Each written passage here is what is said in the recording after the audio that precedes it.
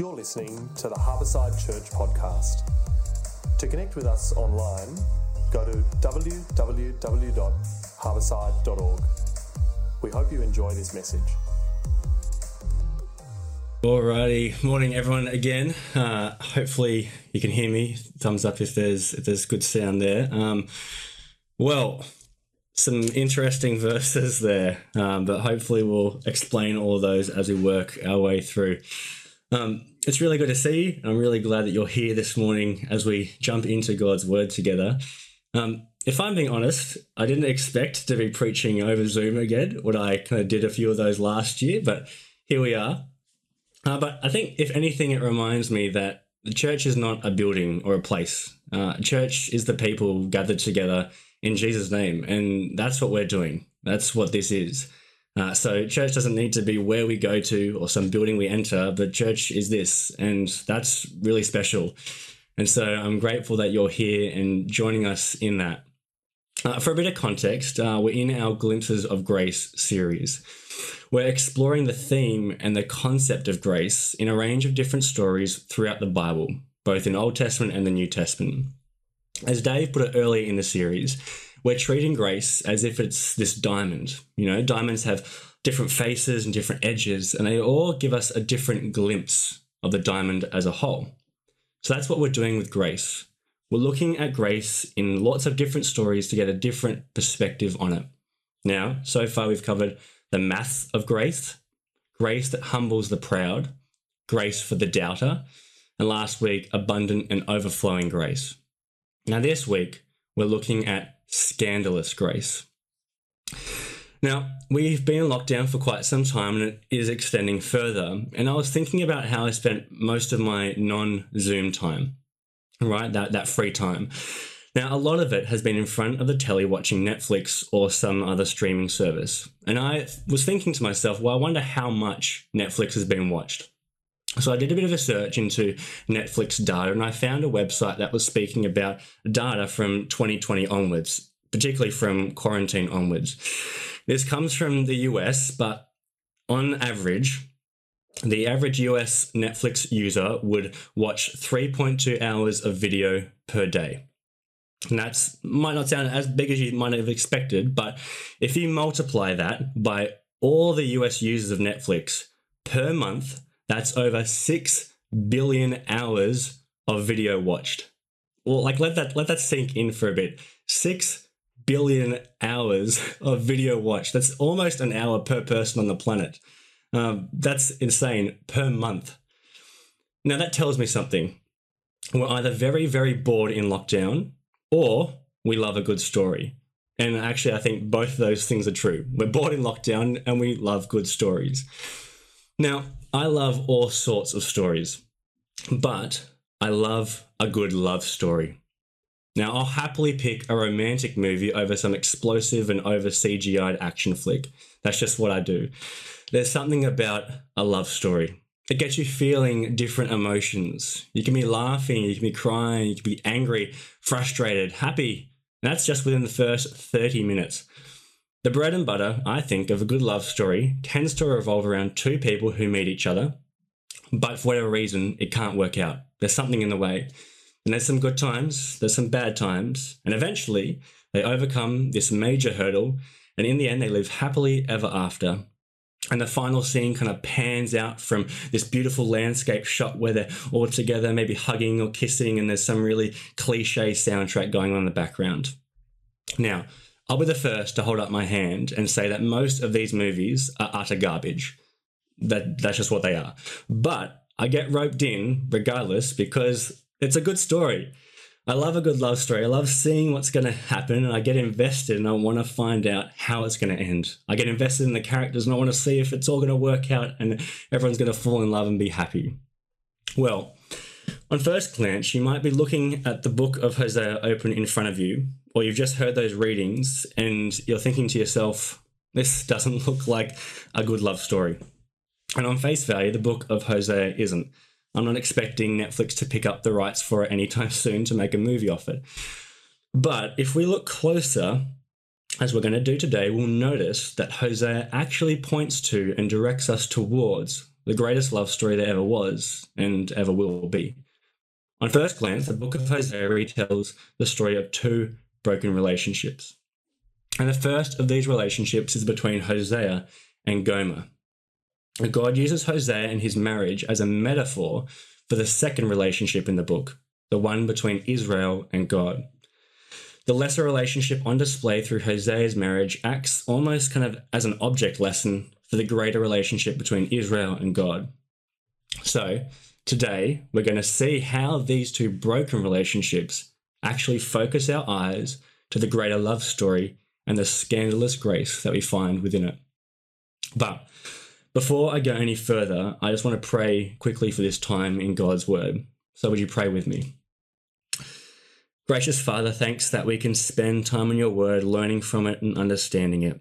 Thank you that your Word shows us and gives us glimpses of this great love story that's full of grace, full of mercy, full of hope.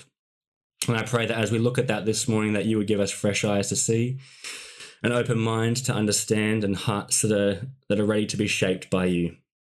And I pray all this in Jesus' name. Amen. Well, before we get into the text of Hosea, it'd be good to have a little brief context at the book and a breakdown of how the Israelites got here. Now, to do this, we jump back to the start of Hosea in chapter 1. In verse 1, it says, "The word of the Lord that came to Hosea, son of Beri, during the reigns of Uzziah, Jotham, Ahaz, and Hezekiah, kings of Judah, and during the reign of Jeroboam, son of Jehoash, king of Israel." Now, we learn two things here that helps us understand the book. The first is who Hosea is and his role. Hosea is a prophet. He's a messenger of God. The word of the Lord has come to him, and his role was to proclaim God's word to God's people. So that was his purpose. And so we know that the whole book of Hosea, therefore, is God's word that comes through Hosea, his messenger. And the second detail we receive in verse 1 is that there are two distinct kingdoms. There's the kingdom of Judah and the kingdom of Israel. Now, I love my history, and that's a bit of a product of my upbringing and my father, who's a history teacher. But we don't have time this morning to give you a real big breakdown of the history of God's people. And maybe some of you are really grateful for that. So here's the highlight reel. God's people leave Egypt. They enter and settle in the promised land. Things are good and things go bad.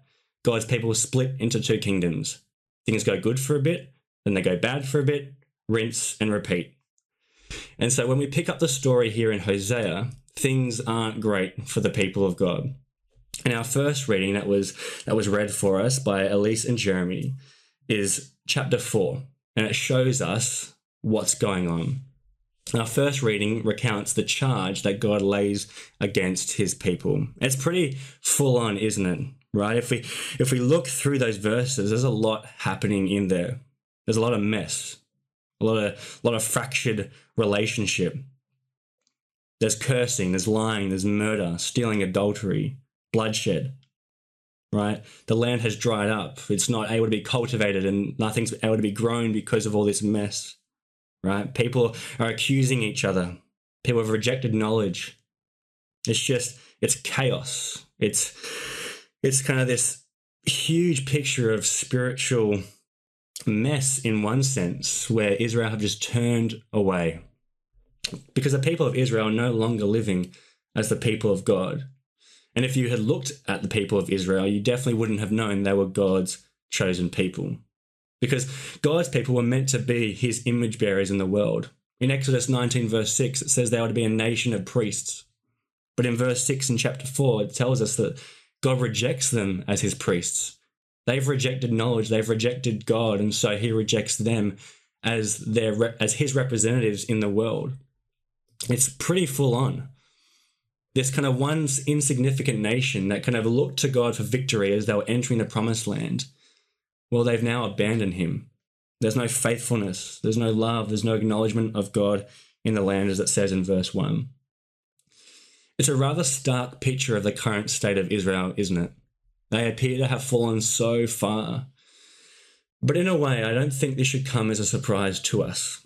Yeah, they are God's people, and there's a special relationship, covenant relationship between them. But the people of Israel are human.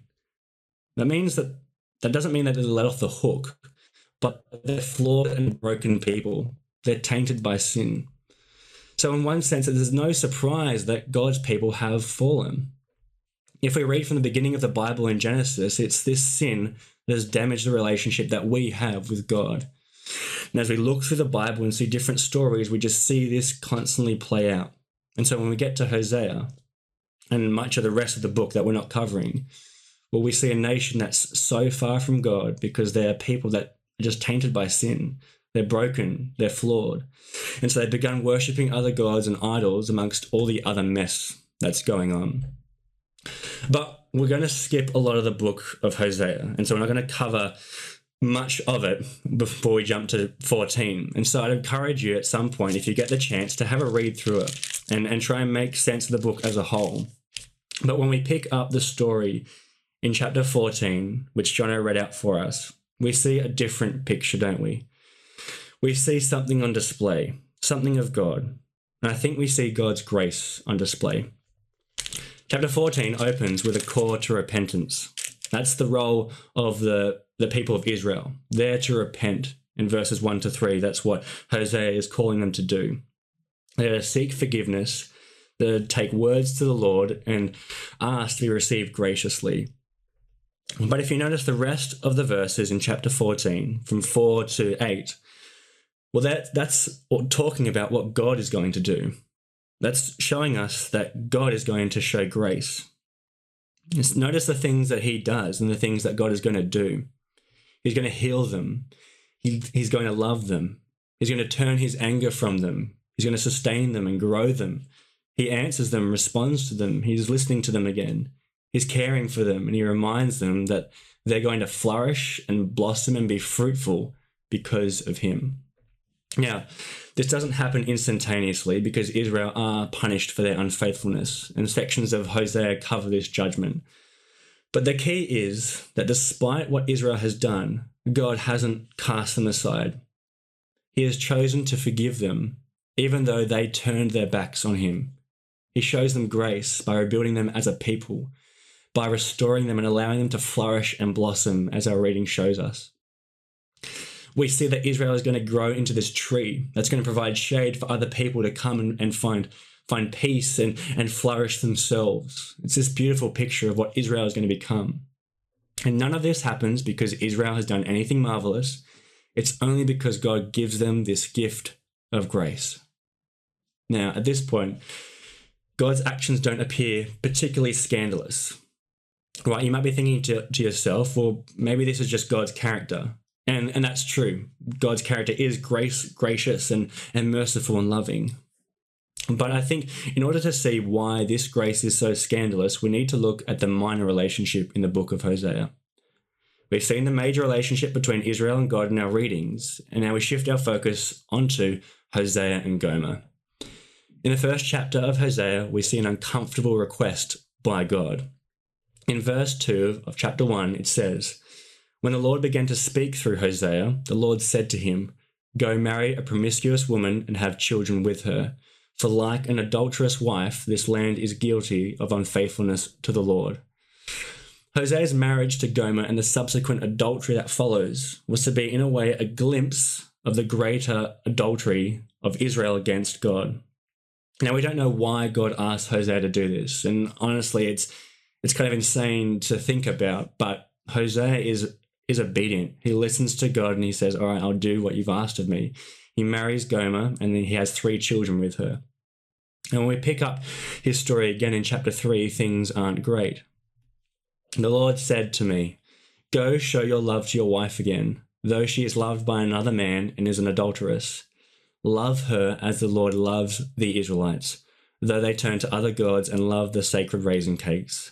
So I bought her for 15 shekels of silver and about a homer and lethek of barley."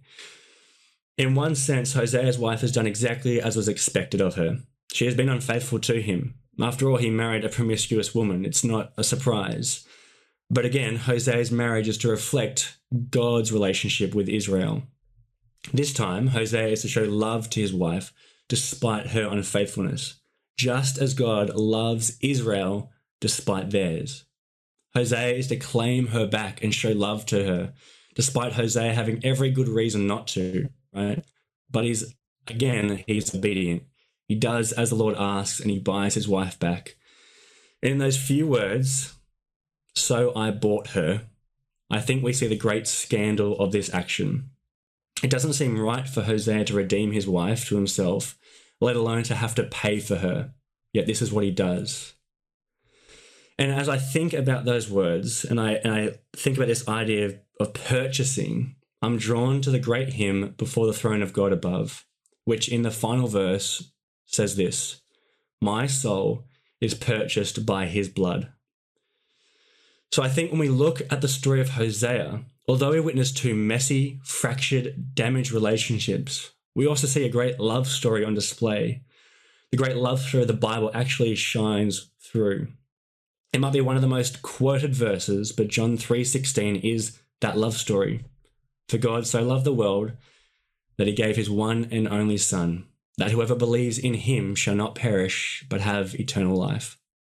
The book of Hosea points us to the greatest scandal of grace, in which God sends his only Son into this world to pay the price for us, for you and me, so that we might be redeemed to God, so that our relationship to him can be restored. There's another line from that hymn that I think perfectly captures this scandalous grace. In the 4th verse of that song, it starts by saying, "Because the sinless Saviour died, my sinful soul is counted free." Let me say that again. "Because the sinless Saviour died, my sinful soul is counted free." Because Jesus, who had and knew no sin, laid down his life on the cross, my soul, my life, which does no sin, which is broken just like the people of Israel, well, it gets to be counted as free. It means that I can stand before the throne of God confident I stand before him covered in Jesus' righteousness. That is scandalous grace. So friends, where do we go to from here? Well, I think this story leads us to do two things. Firstly, I think it leads us to look at ourselves. Although we might read stories about the Israelites and feel rather detached from them because they're so long ago and we don't see ourselves there, I think sometimes it's helpful for us to consider what it might be like if we were the Israelites, or to think of ourselves in a way as Israelites today. Because I'll be the first to say that it's easy to read these stories and to judge Israel and be like, how could they not have known? Of course they should have known. They've seen God do so much. But haven't I as well? I know I have. And so I need to catch myself, because I'd be lying if I said I hadn't been unfaithful to God. For 2 years after high school, I turned my back on him. It's only by his grace that I've been forgiven and redeemed to live for him. So when we look at the story of Israel and their unfaithfulness, we need to acknowledge in our hearts that we too are flawed and broken people. We are tainted by sin as well. It's only when we do this that we really see the beauty of grace that comes to us through Jesus. And so the second thing I think this story leads us to do is to frequently look at the cross of Jesus and the scandalous grace that we've been shown because of it. In a moment today, we're going to share in the Lord's Supper together. And this provides us a great opportunity to remember the great sacrifice of Jesus. But don't let these monthly moments at the Lord's table be the only time you reflect on Jesus' sacrifice and God's grace. Open the Gospels regularly and read the stories of Jesus going to the cross and dying for you, and see the grace in it. Journal about grace and pray with thankfulness for it. Listen to music that reminds you of this. Rewatch or listen to past sermons in the series, or find other sermons on grace. Whatever you do, don't forget the scandalous grace that God has shown you, for it is the greatest love story that ever was and ever will be.